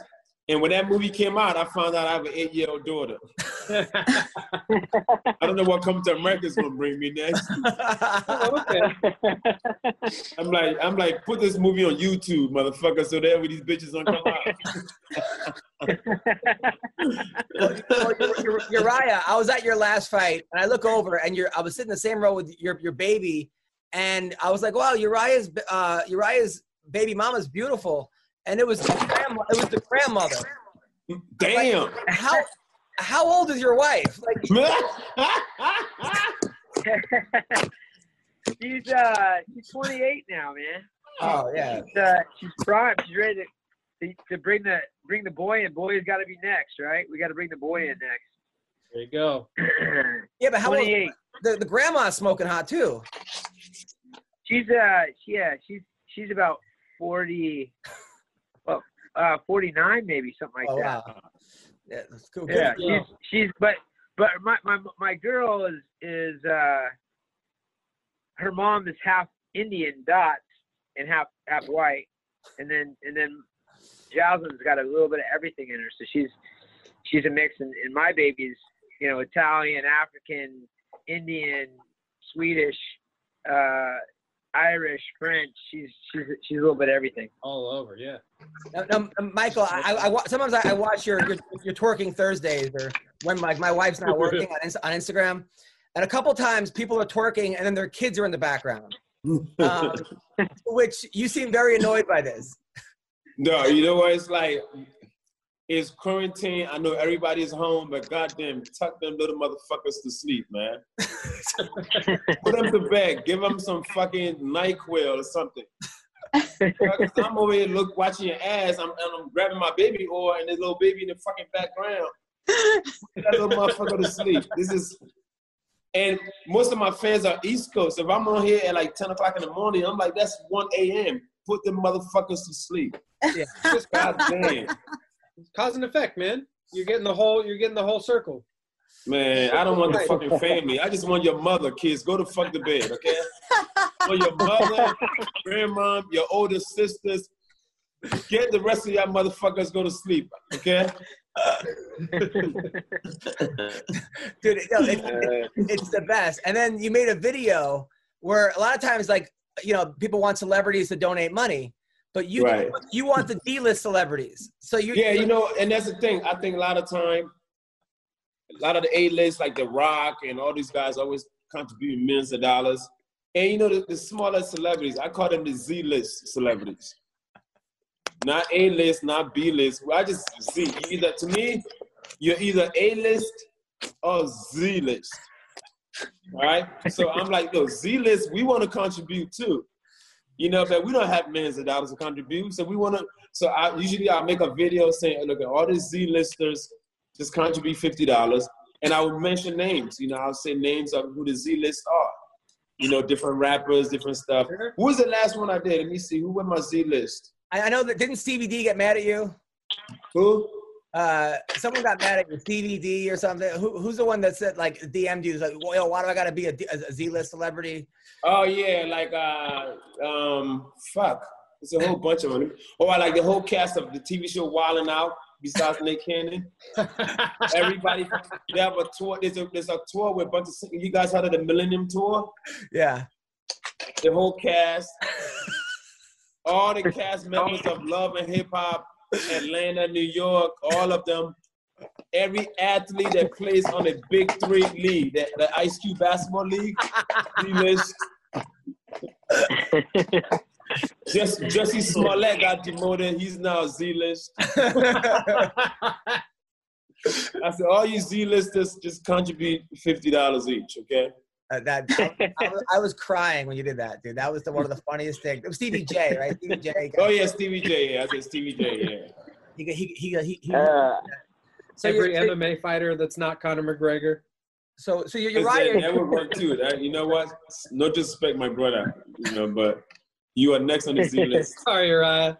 No, Uriah, your last fight, for all your fights are awesome. I honestly, no, you always bring it. You never once had a boring fight. Your last fight, you were talking a lot of shit during the fight. You were like, "Come on, motherfucker!" It was like evil Uriah. Really? A little bit. You're like, "What, bitch?" Like you were. I could hear you cursing. There, like, was that like was that one of your strategies to get him in his head or something, or? Well, I don't think he speaks any English. Very good strategy if that was the case. And I got rocked in the second. So was it second? Yeah. He was talking to himself. Yeah. Talking to himself. Yeah, I was talking to myself. No, I was just enjoying the process, man. I mean, really, it was like, I was just fucking enjoying it, man. I had a good time. I knew the guy was going to be really, really tough. He was ranked number 3 in the world. He's on this big win streak. And so I was just having fun with it. And I enjoyed the whole process. I mean, even in a loss, I feel like it was a good time and, you know, something I would do 100 times over. Yeah. I don't remember talking shit. A little bit. I thought maybe you were trying to get in his head. I may have been saying, I don't know if I threw any cuss words out, but I definitely was having some good energy in there. Nah, dude. Where you guys live? Where's everybody live? Where are you? I'm in Sacramento, California. Santa Monica, baby. You said Santa Monica? Santa Monica. And then she's in Chicago. Oh, nice. Michael, have you ever gotten into a fight? Let me see. My grandma when I was younger, but years ago. Who won? She won, man. She cheated. You know what? I've never, I think I've been a comedian most of my life.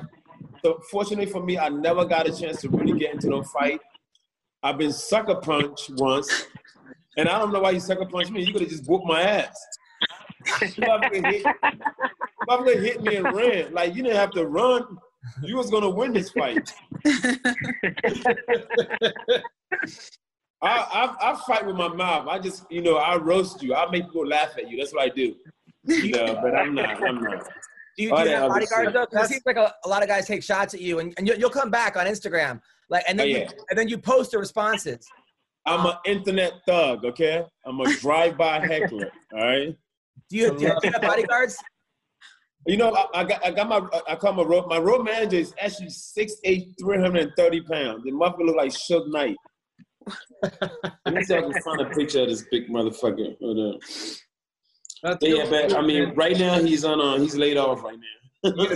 two for one manager security. Yeah. Nah, he's been around. Anthony's been around for since 2006. So he's been around for a while, 14 years. The same person. Yeah. Got it. And then what happened to your white snow bunny? You had some. Oh, my snow bunny, man. God. You guys know Danny Banks? She was my snow bunny. She's she does those little OnlyFans pages and, those Cam Soda pages. But you know what's so funny? I met her. It was a friend of hers. Snow, she has this huge ass butt, man. And it's just so funny how it happened. So me and her, how we met was a friend of hers that I liked was coming to visit me. She said, Mike, I'm going to visit you in LA. Me and this girl never slept together. We just been cool. We was talking about hooking up. She said, I'm going to come to LA and I'm bring my friend Danny with me. You know, you want to stay at your crib? I said, sure. So first thing we do when they land, we went to the pool, and Danny's got this fucking skimpy ass shit on. I'm like, damn. So me and Danny like took a picture, and I threw it on the internet, and the fucking orders went nuts. You know, it's like it was kind of like felt like it was like iced tea and cocoa and shit. That's how the picture looked with a much darker iced tea, right? So it's like the picture's like, so we put up this picture and it fucking 100,000 likes in like fucking 3 hours. Damn. I'm like, oh shit, it like this. So we did another video, just flirting with each other on the video. Another fucking 1 million views on this video in like fucking 5 hours. Jeez. I'm like, these motherfuckers love us together. So what happened, her girlfriend that really came to see me got jealous and pissed. So she left because she had another friend in LA. She left and went visit a friend and left Jenny here with me for like 5 days. Ooh. I gave her that bladder infection, motherfucker. So me and Jenny started kicking out from there. We kicked it for like a good 2-3 months. And then I started noticing her flaws. Her biggest flaw was alcohol. This bitch gets drunk and don't know how to act. And I'm not a big drinker. I'm always focused. I already know where I'm at. And I'm like, you're drinking wine right now, bro. Yeah. Yeah, but it's wine. It's 1 o'clock. But you know, this is for the gram. Yeah. Juliana, have you ever got a bladder infection? The sex was so good. You got a bladder infection or no? Well, hysterectomy. Usually, how you get hysterectomy and bladder infection is usually from either a big ass dick or an infected dick. Mine's because I have a big ass dick, motherfucker. You heard it. Can't say that I have. I hope you don't have a big ass dick. I know Uriah, you were notorious for being like the biggest stud in MMA for a while. How did you get a girl to settle you down? Because you were on fire for a long time. It was the word on the street was your life. No, man. Let's not exaggerate. I did all right, but it's timing, man. Timing. I wrapped up the career and found a great girl, and I'd had some good long relationships in the midst of all the years in the limelight. So I was testing the waters on settling down a little bit, and finally it was like, all right, go time. We got a good one. That's good, man. I'm no young buck anymore, buddy. Yeah, I don't know, man. Your freaking body's younger than mine. Yeah, and you're still fighting. How many more fights do you want to have? I originally talked about when I turned 40, I was going to come out of retirement.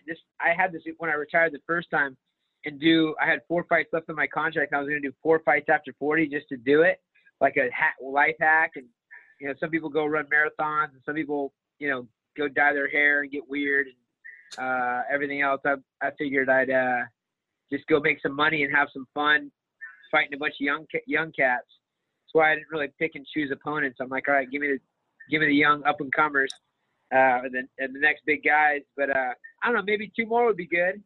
They're good, exciting fights, but I don't have to.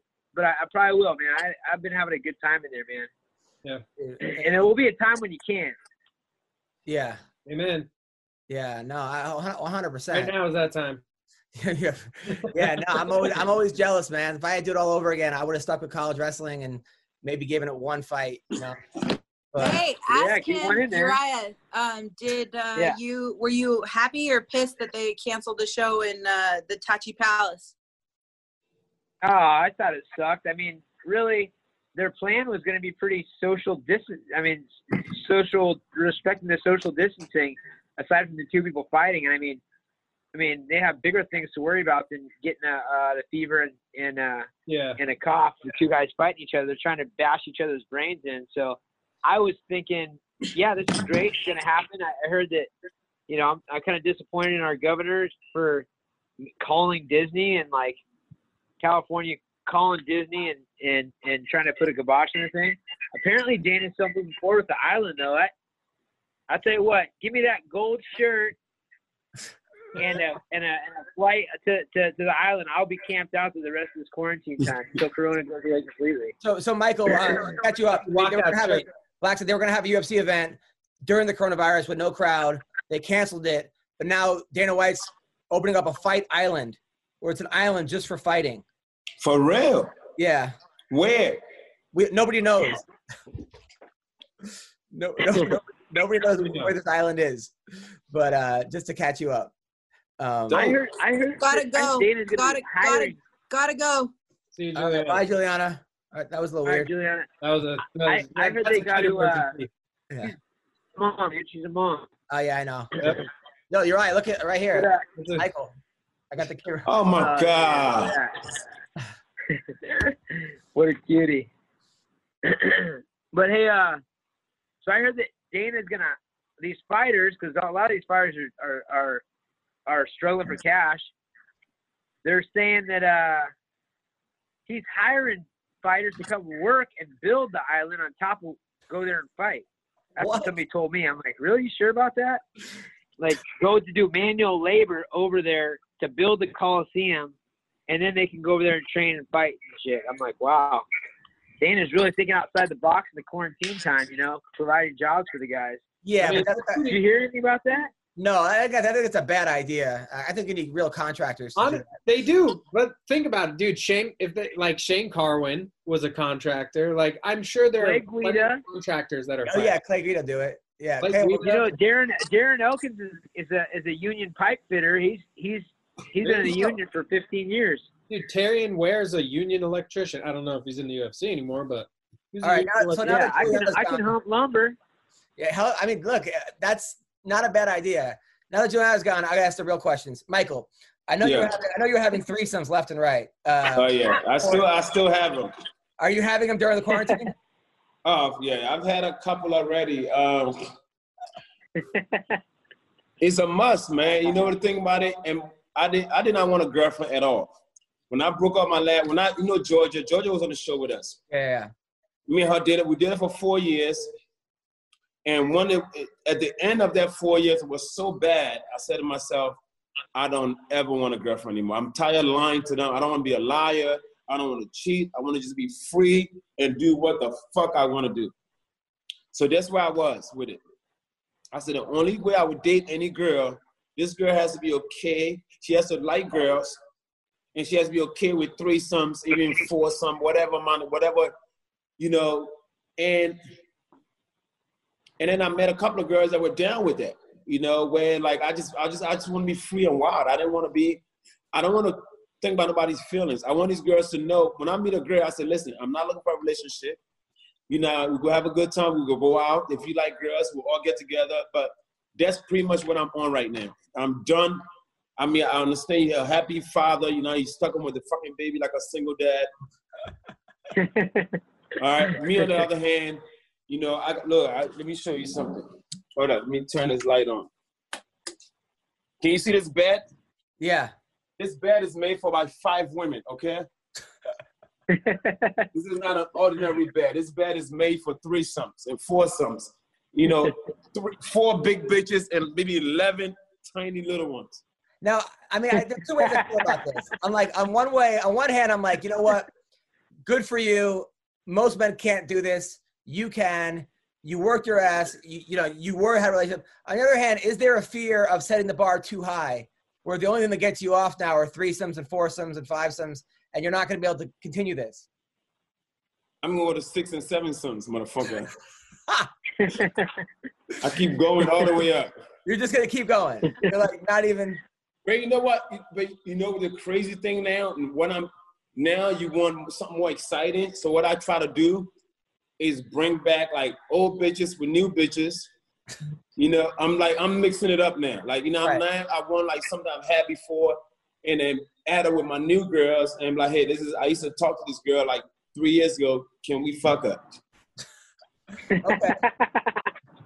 I'm wild right now. Uriah, did you ever have these problems?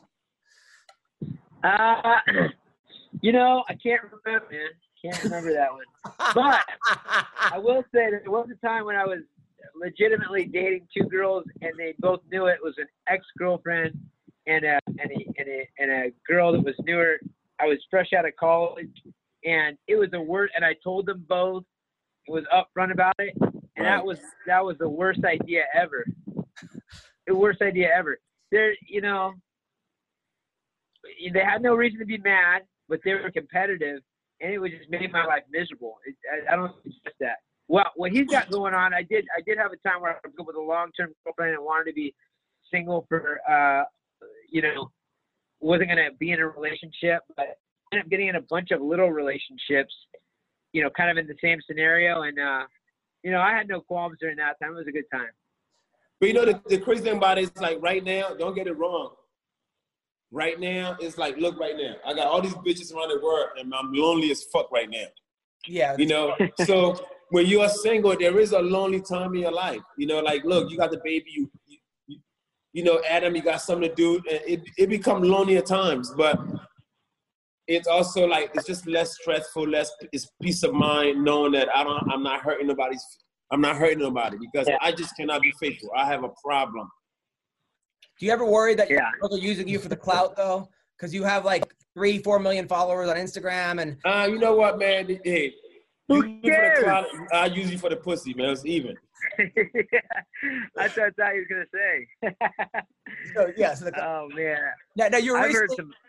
Go on. I've heard some funny people. I mean, people always ask about that. Like, how do you know someone's with you for the right reasons or whatnot? Blah blah blah. Yeah. You know, I never came from a place where it was like, you know, I was shunned and all of a sudden people are cool. You know, it's always been, you know, pretty on the up and up. But at the end of the day, I mean, you're more likely like a girl that doesn't like people that are successful or like. Right. You know, exactly. Right. You can't knock a girl for liking you because you're successful. Successful, like, exactly. You gotta give her props for liking people that are successful. You know. That's like us liking a girl because she's pretty, motherfucker. Yeah. Right. You're not gonna be like, I'm gonna fuck this ugly bitch. Now, you're on tour. You were on tour with Martin Lawrence, and you were doing stadiums. Mm-hmm. That looked like it was insane. It was not only that before they shut this shit down, I was on 3 tours: Martin Lawrence, the Nick Cannon Wild 'N Out tour, and on tour with Mike Epps. I mean, I was just, they shut all that shit down in a matter of like, was on our way to work when they stopped it. I mean, tickets were already sold. Damn. When they shut this shit down, you know, so that hurt it, man. Like, it was so bad, but performing in a stadium like that, man, is like a dream come true, man. You know, you're sharing the stage with like a legend like Martin Lawrence, but like just getting up there and 16,000 people laughing at the same time is amazing. It's a great feeling. And I cannot wait till we get that back, whenever that would be.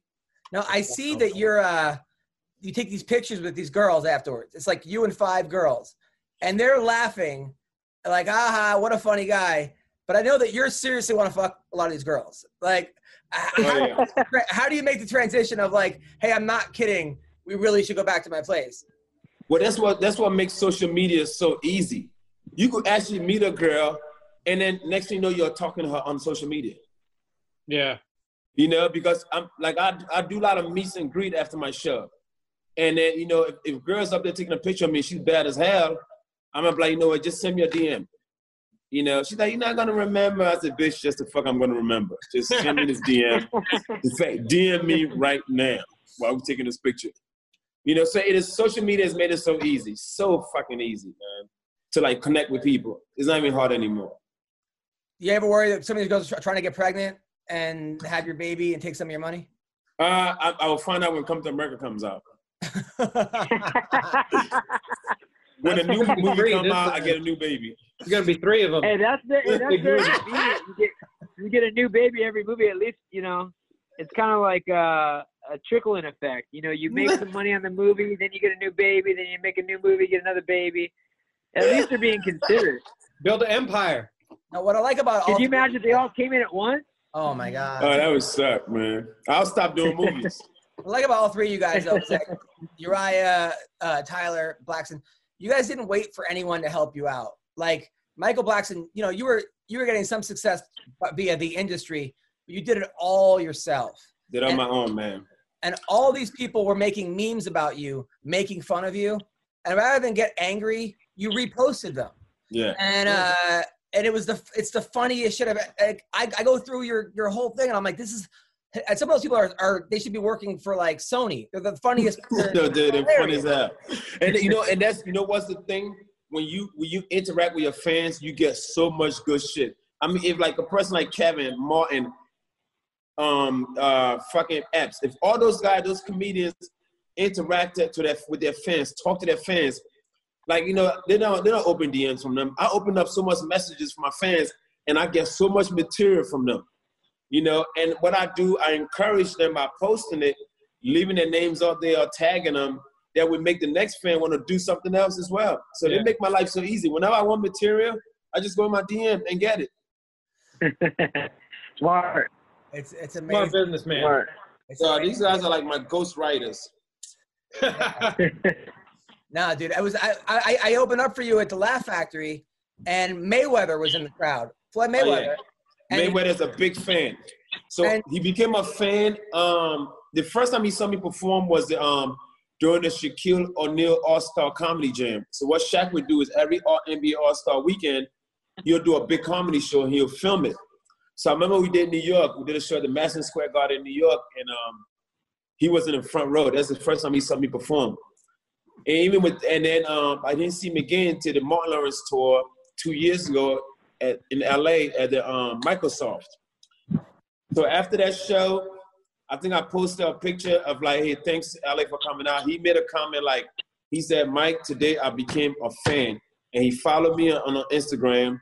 And since then we've been buddies. Every time I'm performing this, if this guy's if it's between Vegas and LA and I'm doing a show, he would buy 30 tickets and bring all his homies to the show. Dude, he was there. He had a woman. He had like 3 hot girls around him. One girl's whole job was to massage his head for 2 hours. The whole time. The entire time he was getting. I was like, That's a bit excessive. It was unbelievable. And then I'm fucking Floyd, man. He's my homie. I went to Vegas. I did a comedy club one time, and he bought another fucking 30 tickets. Brought all his crew. Love that guy to death, man. He showed me so much love. That's awesome. And then how'd you get that job as Manny Pacquiao's translator? All right, man. That was fucking hilarious. So, how did this happen? Fuck. How did I end up over? Jim Gray. Yeah. You gotta know Jim Gray, right? Yeah. Me and Jim became a fan. Jim saw me performing he saw me perform at the Barclays Center during the Martin Lawrence tour 2 years ago. And he was there with his guys, and he saw me perform. And then next thing you know, I'm doing an improv in LA. And I look in the front, this guy's in the front row, cracking the hell up. So after the show, he comes up, he's like, hey, man, I'm a big fan. I saw you in New York. He was with the boxing promoter. I forgot his name. Bob the guy that promoted a lot of Floyd matches. Not Floyd, Pacquiao. He promoted a lot of those big fights. He said they were all together to saw me perform in New York. He said they became fans. So he started following me. I mean, he became really, really cool after that. So he's the one that connected me with Pacquiao and everything else. Yeah, you got me that gig with him and Jim Gray for that. Like, he's like, Michael Blackson texts me, hey, you want to do a show tonight? I'll pay you a little money. It's for some rich white guy, right? I get there. It's the guy who started Tequila with George Clooney. And in the crowd is Deontay Wilder, Jim Gray, the head of UTA, the head of WME, the head of Netflix. It was like everybody. It was like the Oscars. I was like, he tells me some rich white guy. I was like, what the fuck? And then I was supposed to do 5 minutes, but Michael's like an hour late. So I ended up doing 45 minutes. It was the best. It couldn't have went better. I got so much work out of that, man. I thank you so much. That was so cool of you to do that, man. That's fucking awesome. Nah, fuck you. And you got me to present an award at the MMA Awards. That was hilarious. Yeah, you made a joke about Mayweather. You like couldn't read it. I hope you didn't see that fucking joke, man. That shit was fucking. No, and then Uriah's a good. I actually wrote a sketch for Uriah because Uriah is known obviously for being an amazing fighter, but he has the best butt chin in the history of MMA. Oh, that he does. So, I wrote a song as The Weeknd, but it says I'm a star boy. It's I got a butt chin. My chin can twerk, and his chin started twerking, and it fucking murdered. It was like everyone loved it. Thank you, thank you, Raya, for that. My poor girl. She was all, "What the hell?" Yeah. I can't remember. It was a bunch of shit. It was pretty good. It's right. Thank you for that, man. This chin speaks for itself. Dude, that chin's unbelievable. The one meme you have where the chin is an actual vagina, and that's a good one. That was I gotta actually make some of those. Yeah, it's hilarious. Well, listen, the favorite bikini they call it. Listen, I took up so much of you guys' time. Where can people follow you guys? Where can people support you guys? Just Uriah Favorite on everything. Check out Green Rush. It's out today. Lionsgate is our partner on it, and it's a good watch. But Uriah Favorite on Twitter, on Instagram, and all that good stuff. And Michael? For those who went to a public school, my name is my social media at MichaelBlackson. Let me spell it for those who went to public schools. MichaelBlackson. That's my Instagram, my Twitter, my Christian Mingle, when black people meet, my Tinder. Those are all my accounts. Just at Michael Blackson. Have you ever tried Soul Swipe? No. It's like Tinder for black people. It's called. No, you're married, man. Why you know these fucking sites? No, I heard about it though. I just heard about material. Oh, it's like a Tinder for black people. Yeah, it's called Soul Swipe. And little Rel has a joke about it. When you swipe, it goes hell no. Is it real? Is it a real place? Yeah, Soul Swipe. Oh wow. Yeah, I don't do those dating sites, man. Well, listen. By the way, Michael, there's a bunch of great UFC fighters from Africa right now. Well, now they're doing good. I went to one. Oh my God, the kid from Nigeria. He fought the guy. He fought that black guy that was supposed to be really, really good. It was just in Vegas. Anderson Silva and Israel. Yes. I was at that fight. That was a good fight, man. It was the weekend of March 2nd of last year. It was a year ago. Yeah. It was March 2nd. Yeah. Israel Adesanya Stylebender. So, I mean, now, do the fighters from Africa, do they reach out to you? Because you're like a hero to the. You know what? But he saw me the fight. He was like, I started looking at his face. He was happy that I was there. But I know there's one. There might be. Is there one from Ghana also? Ghana. No, Cameroon. I know they're mostly Nigerians. I know that. There's a few Nigerians. Francis Ngannou is from Cameroon. Cameroon. Okay. Yeah. Yeah. I'm gonna look into those guys a little bit more and try to find out. But they are definitely coming out the woodwork now. They're starting to get into this whole fighting thing. So I think the cool thing about it, because back at home, being a kid, the way you guys fight now reminds of how we fought as kids back home. It's like more like a combination of tackling and a couple of like tripping. It's not like, when I came to America, guys put their hands up to fight you. Yeah. Back in Africa when I was a kid, we fought all kinds of ways. We'll grab you by your leg and drop you. But in America, like I'm gonna not move to the hood, they don't do much of that. It's just more like square up to fight. So I guess finally the Africans realized, hey, we used to do this back home. Let's fight. Let's go make money now. Meanwhile, Uriah was raised by like hippies. Like his parents were like, that's right. Yeah, he's at a whole religious hippies. I was naked for till about 5. Pretty much. Yeah, peace-loving hippies and all that good stuff. Figure. La vista, bro. Naked 5. That's awesome. Well, listen, thank both of you guys. I know you guys are super busy and you guys are stars, and I can't thank you guys enough for coming on this podcast and being such good friends. Stay healthy, both of you. All right, boss. All right, guys. Take care, man. Daar is tot een dorp op de morgen.